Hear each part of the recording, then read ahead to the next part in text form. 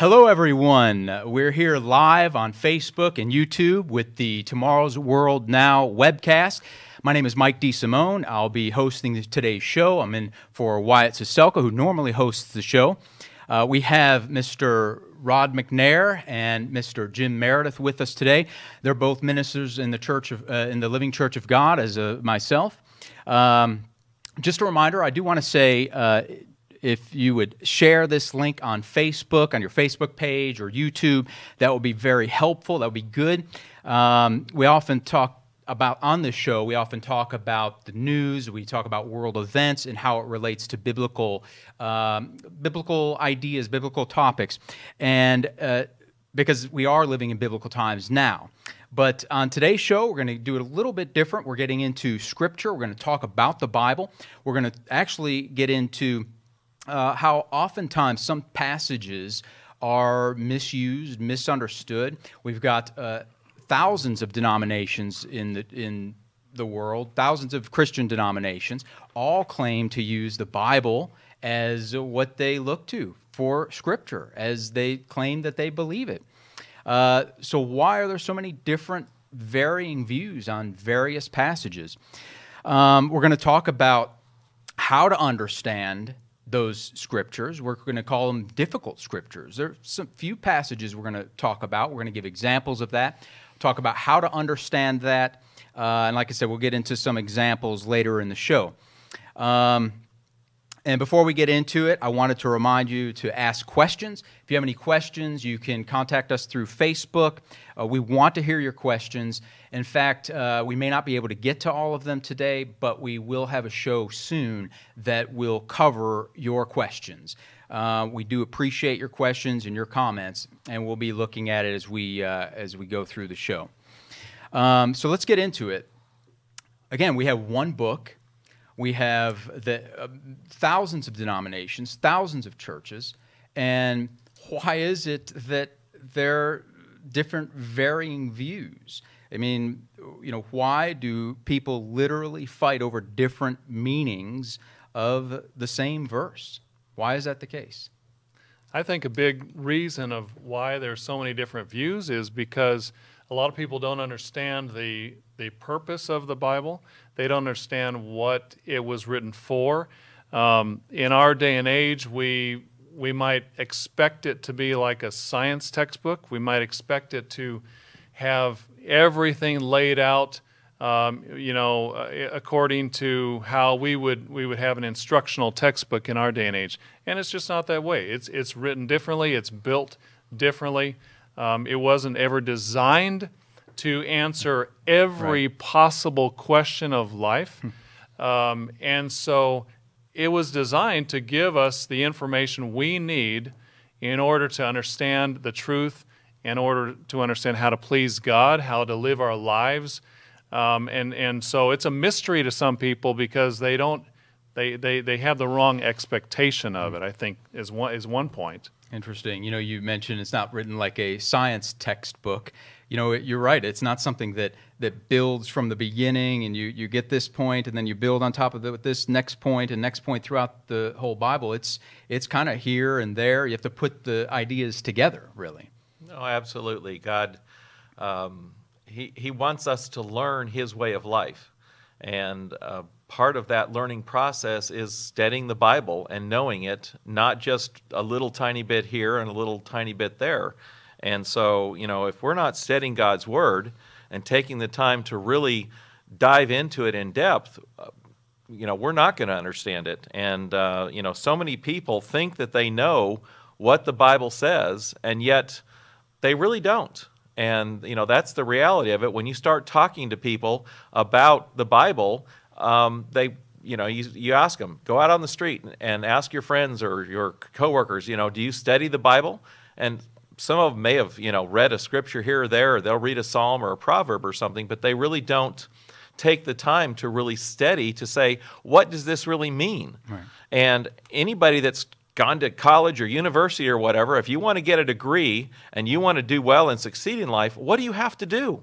You've got to study. You've got to take the time and make the effort to really understand it, because otherwise you'll never get past 2 + 2. Right. If you want to get into higher learning, you're going to have to take the time to really truly learn what that whole Right. topic and whole subject is about.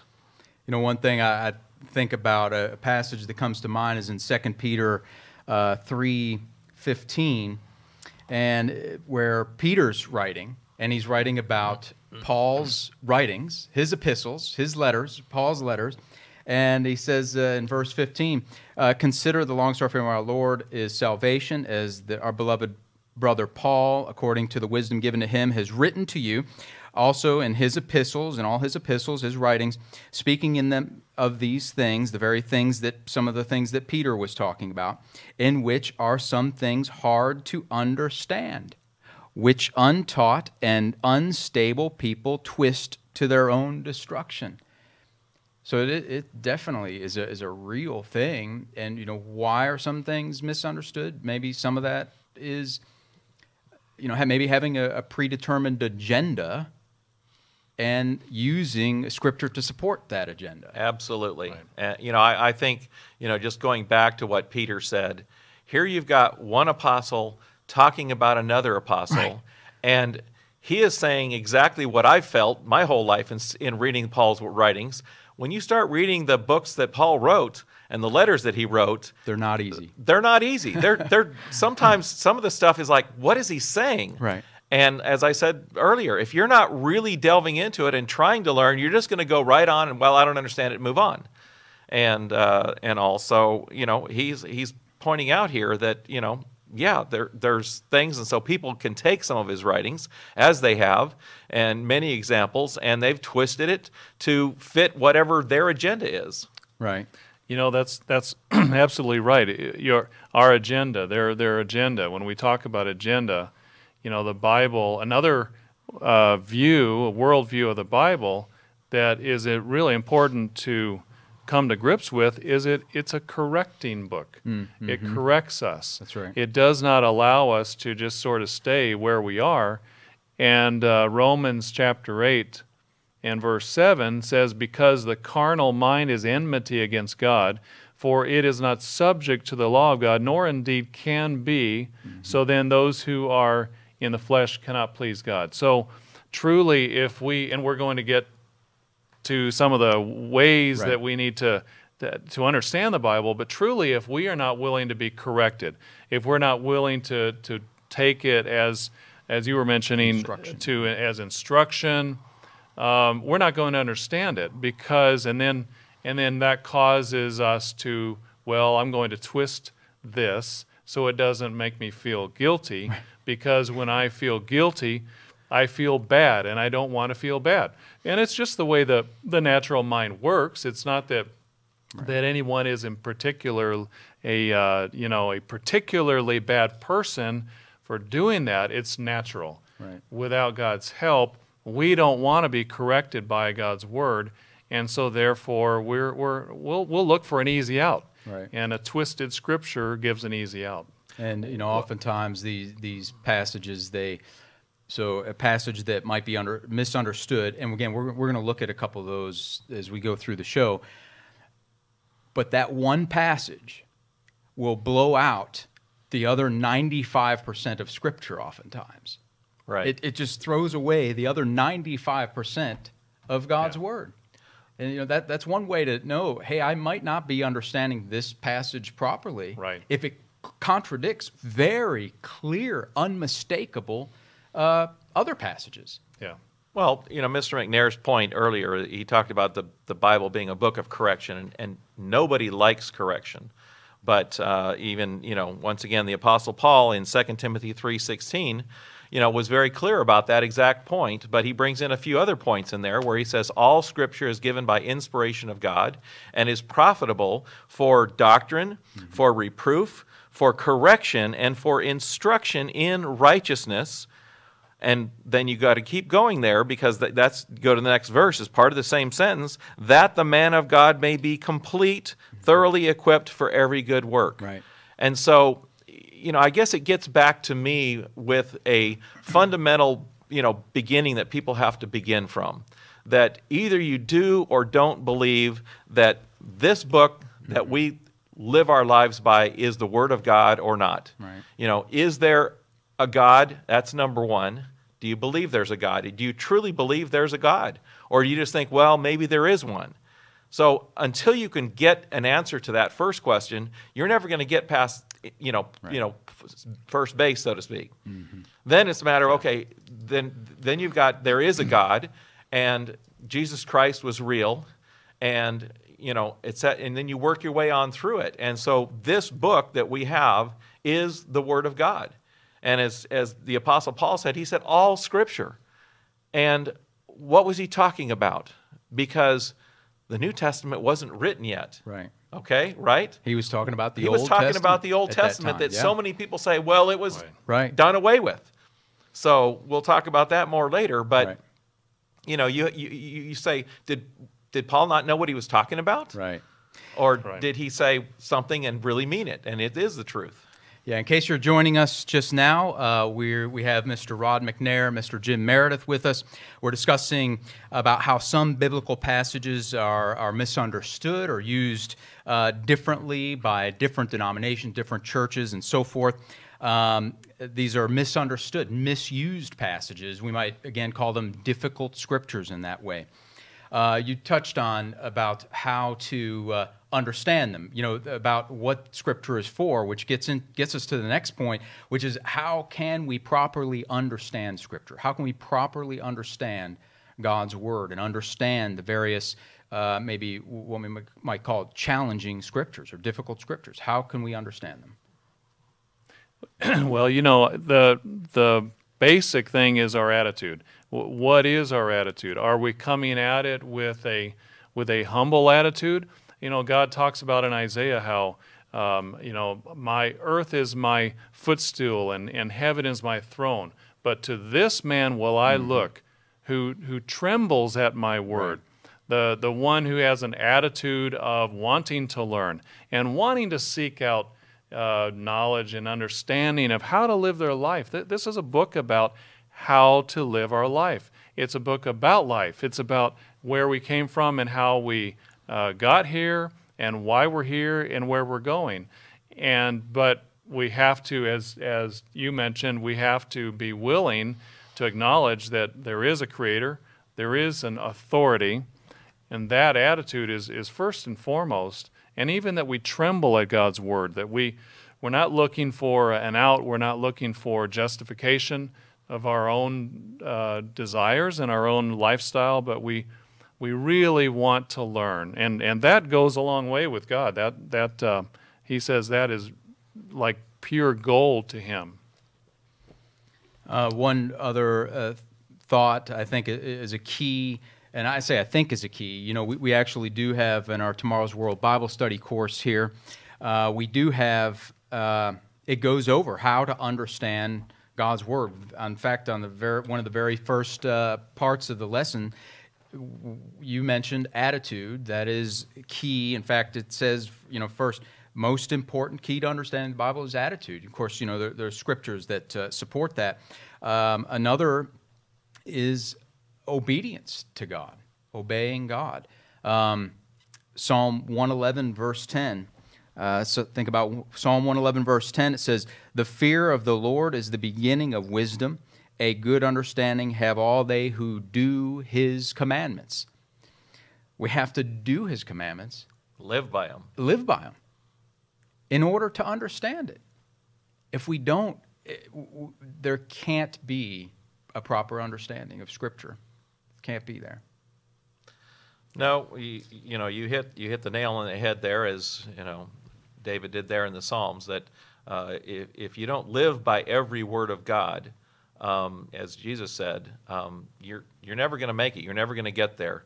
You've got to be able to understand what the truth is and be willing to live by it. And that word willing is really what's the key, because a lot of people, as we talked about, hundreds and thousands of different denominations have this book, they understand this book, and yet they're not willing to do what it says, and they try to look for excuses and ways to get out of it, rather than to say, how can I comply with God's word and live by his law, rather than how can I find a way around this? I mean, that's, you talked about the carnal mind is enmity with God. Well, that's the basis of it. The carnal mind wants to do its own thing. It doesn't want to be told what to do. None of us like rules and regulations. We all bristle when it's like, okay, all right, I'll do it because I have to. That's just, that's the way we're born. Right. And, without God's Holy Spirit, which is another, obviously an important point, that God's Holy Spirit is working with you. And, obviously as God is working with you and his Spirit is with you, and then when you get baptized and you have his Spirit within you, you're going to continue to learn more and more. And it isn't just it happens all at once and suddenly, oh, I'm saved and I'm good and it's all good and I don't have to do anything else. It's like, no, this is a continuing process. That's why we call it conversion. Conversion is an ongoing process that we're all going through until the day we die. And, to understand that learning God's laws is something that we have to do. And so, knowing the basic and understanding the basics of saying, look at what God's word and take it at its word. Take God at his word rather than trying to look for a way around it. Right. That's true. Another key to understanding the Bible is sometimes people are sincere and genuine, and they're not looking for a loophole, but it just seems like there's an apparent contradiction. Right. It just, you try to match them up, and they just don't match up. And I think there's an article that Mr. Dexter Wakefield wrote some time ago, 3 Things Nailed to the Cross. And he brought out how the sign that was nailed on the stake, on the cross with Jesus there, is worded slightly differently in each of the Gospels. So for example, in Mark 15, it was written, "The King of the Jews." In Luke 23, "This is the King of the Jews." In Matthew 27, "This is Jesus, the King of the Jews." And John 19, "Jesus of Nazareth, the King of the Jews." So some say, well, see, the Bible contradicts itself. Right. You can't depend on the Bible because there were 4 writers and they all said something different. No, they all, when you put them together, as we've heard explained so many times, it's not a question of either or, but it's a question of when the Bible apparently contradicts itself, you put them all together and you get a fuller picture. And so, was every writer, copying down exactly the wording? Well, apparently not, and they were doing it from memory. And this was how it came all together. So, one of the ways to eliminate apparent contradictions is simply to put it all together, to look at all the different scriptures that apply to one topic and see what the big picture is, as opposed to, as you said, 95% point this way and then 1 points this way, and then it doesn't make any sense. That kind of goes along with Isaiah 28 and verse 10 that talks about line upon line, precept upon precept, here a little, there a little. It's putting it together to come up with the picture, and a picture that doesn't conflict and doesn't reject the remainder of Scripture.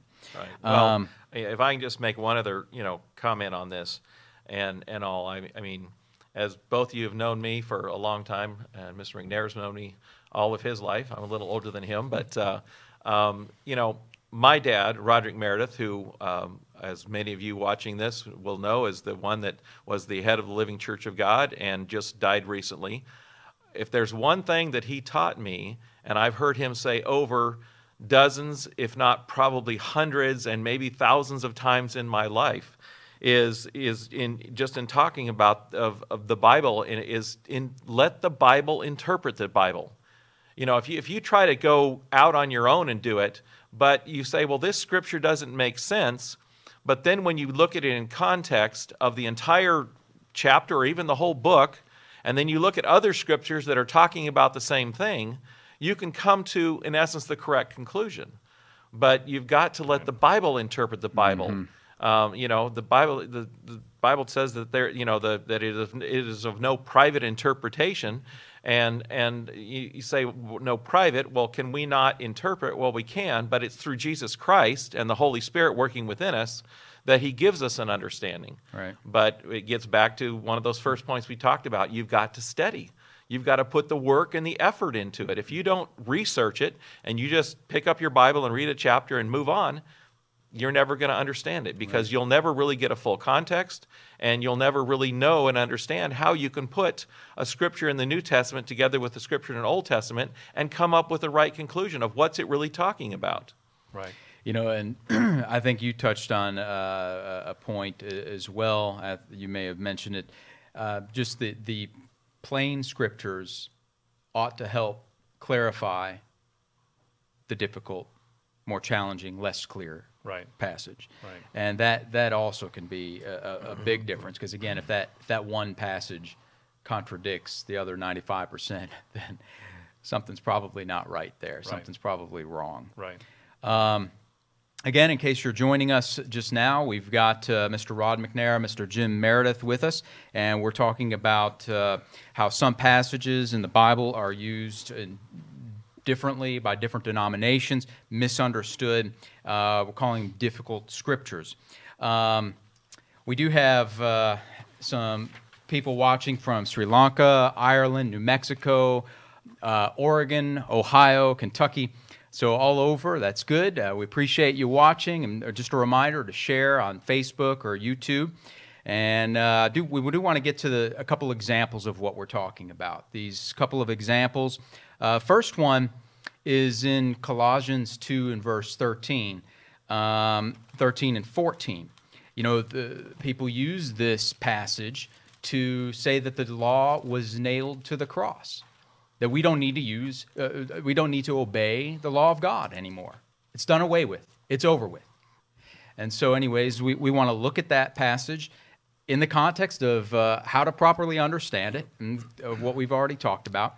One of you want to head that up? Sure. Well, one of the things that we talked about is, as Mr. Meredith mentioned, when you got to look at the context, you've got to look at not just one scripture, but what does it say early in the chapter? What does it say later in the chapter? And the first thing we find is in Colossians 2. If we back up to verse 8, this book was not an attack on God's law. It was not an attack on the commandments of God. It was not an attack on what the Jews had been keeping. Because we see in chapter 2 and verse 8, it says, "Beware lest anyone cheat you through philosophy and empty deceit, according to the tradition of men, according to the basic principles of the world, and not according to Christ." So he was dealing with traditions of men. That was the problem of the whole context. So it wasn't God's law at all.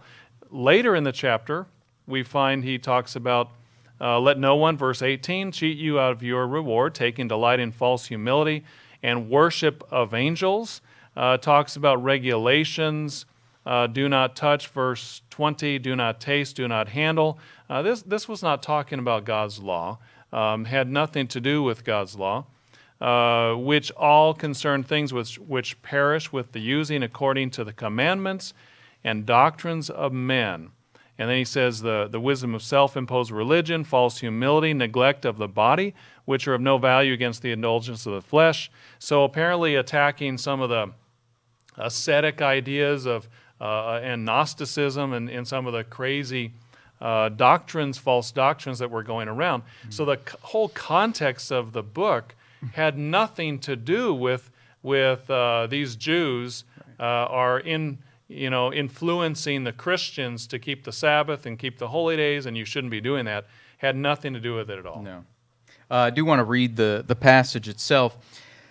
In verses 13 and 14, it says, "And you being dead in trespasses and the uncircumcision of your flesh, he has made alive together with him, having forgiven all trespasses, having wiped out the handwriting of requirements that was against us, which was contrary to us, and he has taken it out of the way, having nailed it to the cross. So this idea of the handwriting of requirements that was against us is used to say that this is the laws of God or the law of God, when in reality that's not what it means at all. And of course, thinking about it that way, again, throws out the rest of God's word that says that we'll look at a couple scriptures, it says, keep the law of God. Keep the Ten Commandments. I want to read just real quick from a Bible background commentary. This actually, Mr. Dexter Wakefield mentioned this.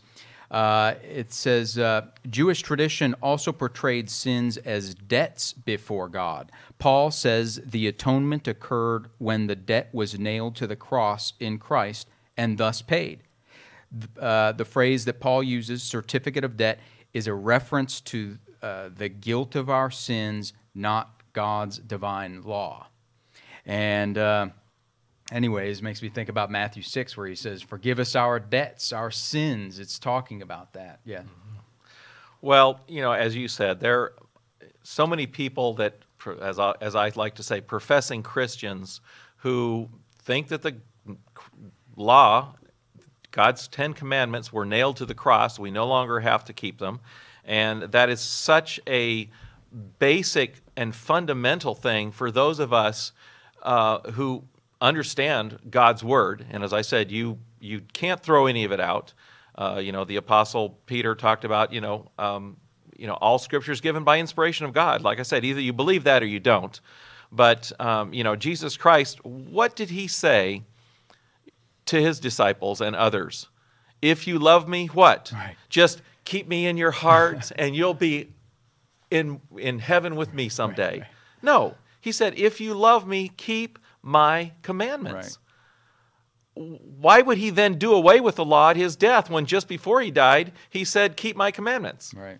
So, the reality of this, like you said, is that at baptism, our sins are washed away. We're dead to sins now. The penalty of sin is death. That's a given. We understand that. We know that. But those sins can and will be forgiven, but only if we repent. And then God forgives those sins. At baptism, they're washed away. They're wiped out, so to say, as it talks about here, having wiped out the handwriting of requirements that is against us. The handwriting of requirements is the penalty of those sins. And he says it's taken out having nailed it to the cross. Well, the cross is a symbol of Jesus Christ and his death, and it is only through his death and through him being nailed to that cross where he did die that our sins can be forgiven. They aren't forgiven because we're such nice people. Right. They're forgiven because Jesus Christ gave his life for us. We don't deserve it. We deserve death. We Right. do. And what was against us? Was the law against us? No. The penalty. You said the penalty of sin is death. Right. Clearly, death is our enemy, and that is against us. Where we see so many places in the Scripture where the law was given for our good. It's for our good. It gives us life. You don't lose anything by keeping God's law. Deuteronomy talks about that. In fact, in Deuteronomy 6:24, Moses said, "The Lord commanded us to observe all these statutes, to fear the Lord our God, for our good always." For our good always. You don't lose anything. You don't lose any benefit by keeping God's law. That he might preserve us alive. That's a good thing, as opposed to death, which is the enemy, which is the bad thing, as it is to this day. Then it will be our righteousness for us if we are careful to observe all these commandments before the Lord our God as he has commanded us. So clearly, what is against us is the penalty for sin, and that's what Christ, through the sacrifice, has taken away. I think about some clear passages.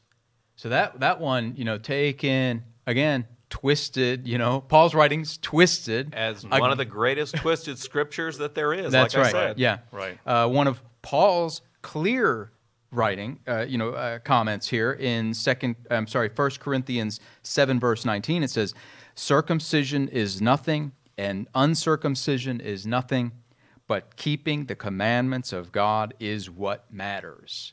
How clear. When Jesus was asked by the rich fella about what do I need to do to have eternal life, he said, what did he tell him? He told him to keep the commandments. Right. Very clear. Very clear. It wasn't about an outward physical sign, Right. as he talked about there in circumcision. God told the Israelites and had the Israelites get circumcised as a sign, but later on that was done away with, so to speak, in terms of when the Holy Spirit was given and it was opened up, in essence, as Peter later found out about, that we're going to talk about, I think, in our next subject here, is that circumcision of the flesh was not necessary to be, in essence, a part of God's family, to have God's Holy Spirit. And, thinking that you have to be circumcised in order to receive God's Holy Spirit is not the way God works. Right. There's another passage that, speaking of other passages that shed more light on what Paul said, his other words in Romans chapter 6 and verse 1. What shall we say then? Shall we continue in sin that grace may abound? Certainly not. Verse 15. What then? Shall we sin because we are not under law but under grace? Certainly not. He says in verse 23, for the wages of sin is death, but the gift of God is eternal life in Christ Jesus our Lord. He says in verse 7, what shall we say then? Is the law sin? Certainly not. I mean, how can you take that wrong? He says, on the contrary, I would not have known sin except through the law. So the whole point of the law is just to help us to understand what the rules are and what's required and what God expects, and then to be able even to understand, okay, if I have broken the law, now here's something that needs to be fixed. Not a matter of if I've broken, it's when I've broken. When I've broken the law, absolutely. Because it happens a lot. lot. As he points it out in Romans 2. Romans 7:24. What did he say? Oh, wretched man that I am. Yeah. Paul admitted openly that he was wretched, that he was a sinner, and we've all sinned and fall short of the glory of God. Right. So we can't let that stop us in our path toward conversion. We have to just realize that's something we have to continue to overcome. Right. So we've used this one example, just one brief example here in Colossians 2 and verse 13 and 14 to talk about how certain passages are misunderstood and misused. To understand it in that way, to think that the law is done away through Colossians 2, 13 and 14 there, it would be having to throw out, again, the very clear, plain scriptures that we just have gone through, and there are so many more. Obviously, we don't have the time to get into them. So God's law has not been done away. We do have another example that we want to go through right now. That is from Luke 23 and verse 43. And the question of do we go to heaven? Is it our reward to go to heaven when we die, or do we go to heaven as soon as we die? Luke 23 and verse 43. One of you want to start out with that? Luke 23 and verse 43. I'll read it real quick. I got it. Yeah. And it's just a very simple verse here, but once again, one of those verses that has been so misunderstood and misused because of the lack of understanding. But Jesus said to them, assuredly I say to you today, you will be with me in paradise. Well, here he's nailed to the cross. He's got these other sinners with him that are nailed to crosses next to him. He's about to die, and he's looking at these sinners, and he's saying, you're going to heaven with me. Or at least that's what a lot of people believe, that they were going to paradise. But what most people don't understand is that they understand that this originally was written in the Greek and then translated into the English language. And there's a punctuation issue because the original manuscripts didn't have punctuation. They got the scrolls and everything, but there weren't punctuation there. Man has inserted the punctuation marks as they felt was appropriate. And here is a case where you have a comma that's put in the wrong place. So as you look in your Bibles, you're going to see it says, assuredly, comma, I say to you, comma, today you will be with me in paradise. Well, that says today you're going to heaven as the average person that is a Christian and believes that you go to heaven when you die. And yet, if you move that comma, the second comma there, and let's read it a different way. Assuredly, I say to you today, comma, the comma after today, you will be with me in paradise. Right. You're not going to be there with me today, but all of mankind is going to have the opportunity to, in essence, be with Jesus Christ in, as it's termed here, paradise, in God's kingdom at some point eventually. Mm-hmm. But this doesn't in any way prove that when you die, you go to heaven. Right. And there's so many other scriptures that we can look at and cover about that. Mm-hmm. But this is one that is so mistaken by so many people simply because of a comma. It makes me think about a T-shirt that I saw. It said, let's eat grandma. And then it said, let's eat, comma, grandma. Let's eat. So the comma makes a big difference there. In fact, it does in this case for sure. Commas save lives. Commas save lives. That's what right. Commas save lives. Commas save lives. I like that. You know, as you were saying, that when Christ died, he said the only sign of his messiahship would be that he would be in the grave 3 days and 3 nights. That's where he was going. He wasn't going to heaven. In fact, there in John 20 and verse 17, he said, do not cling to me, for I have not yet ascended to my Father. But go to my brethren and say to them, I am ascending to my Father and your Father, and to my God and your God. So even after his resurrection, he still told some of those that came to find him, to see him, he had not yet risen to his Father.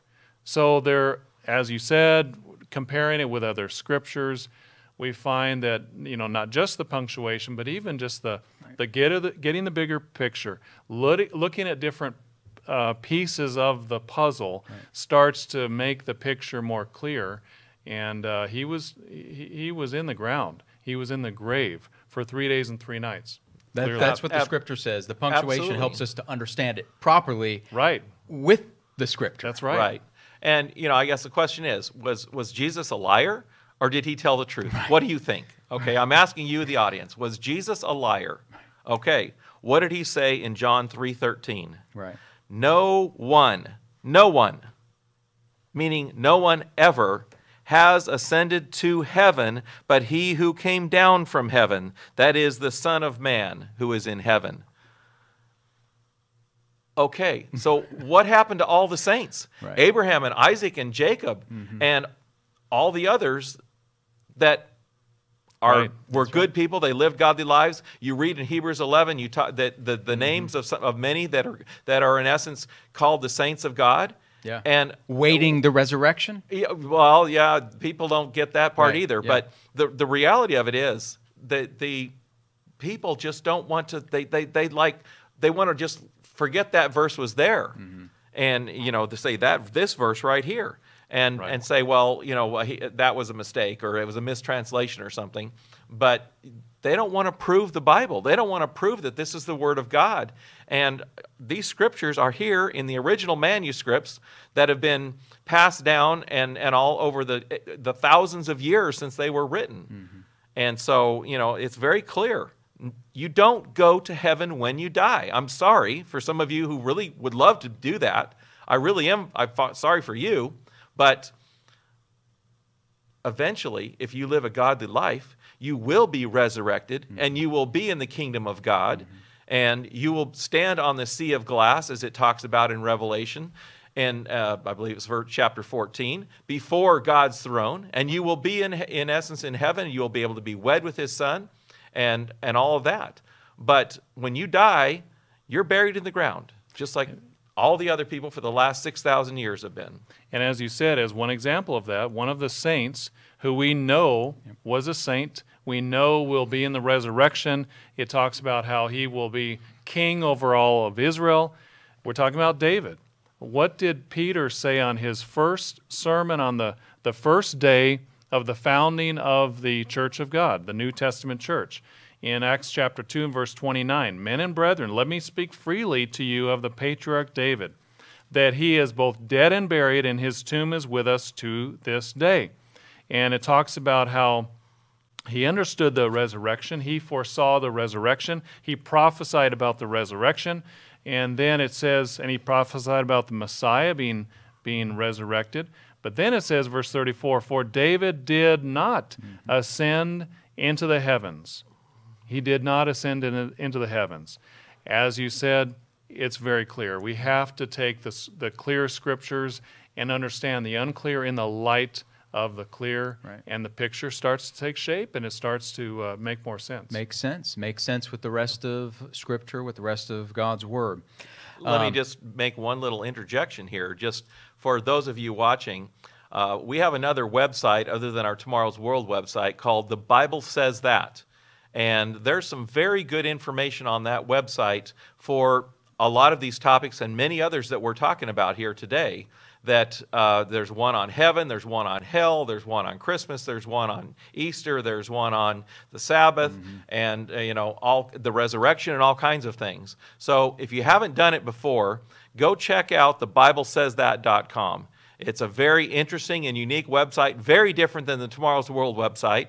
The expression that we've used is it kind of pokes you in the eye, and it challenges you with some questions that maybe you have always thought, well, this is the way I thought, and it answers them with very good biblical understanding and instruction. I'll tell you what, actually, we were just about to go to that. We wanted to talk about that, and actually, it's thebiblesaysthat.org.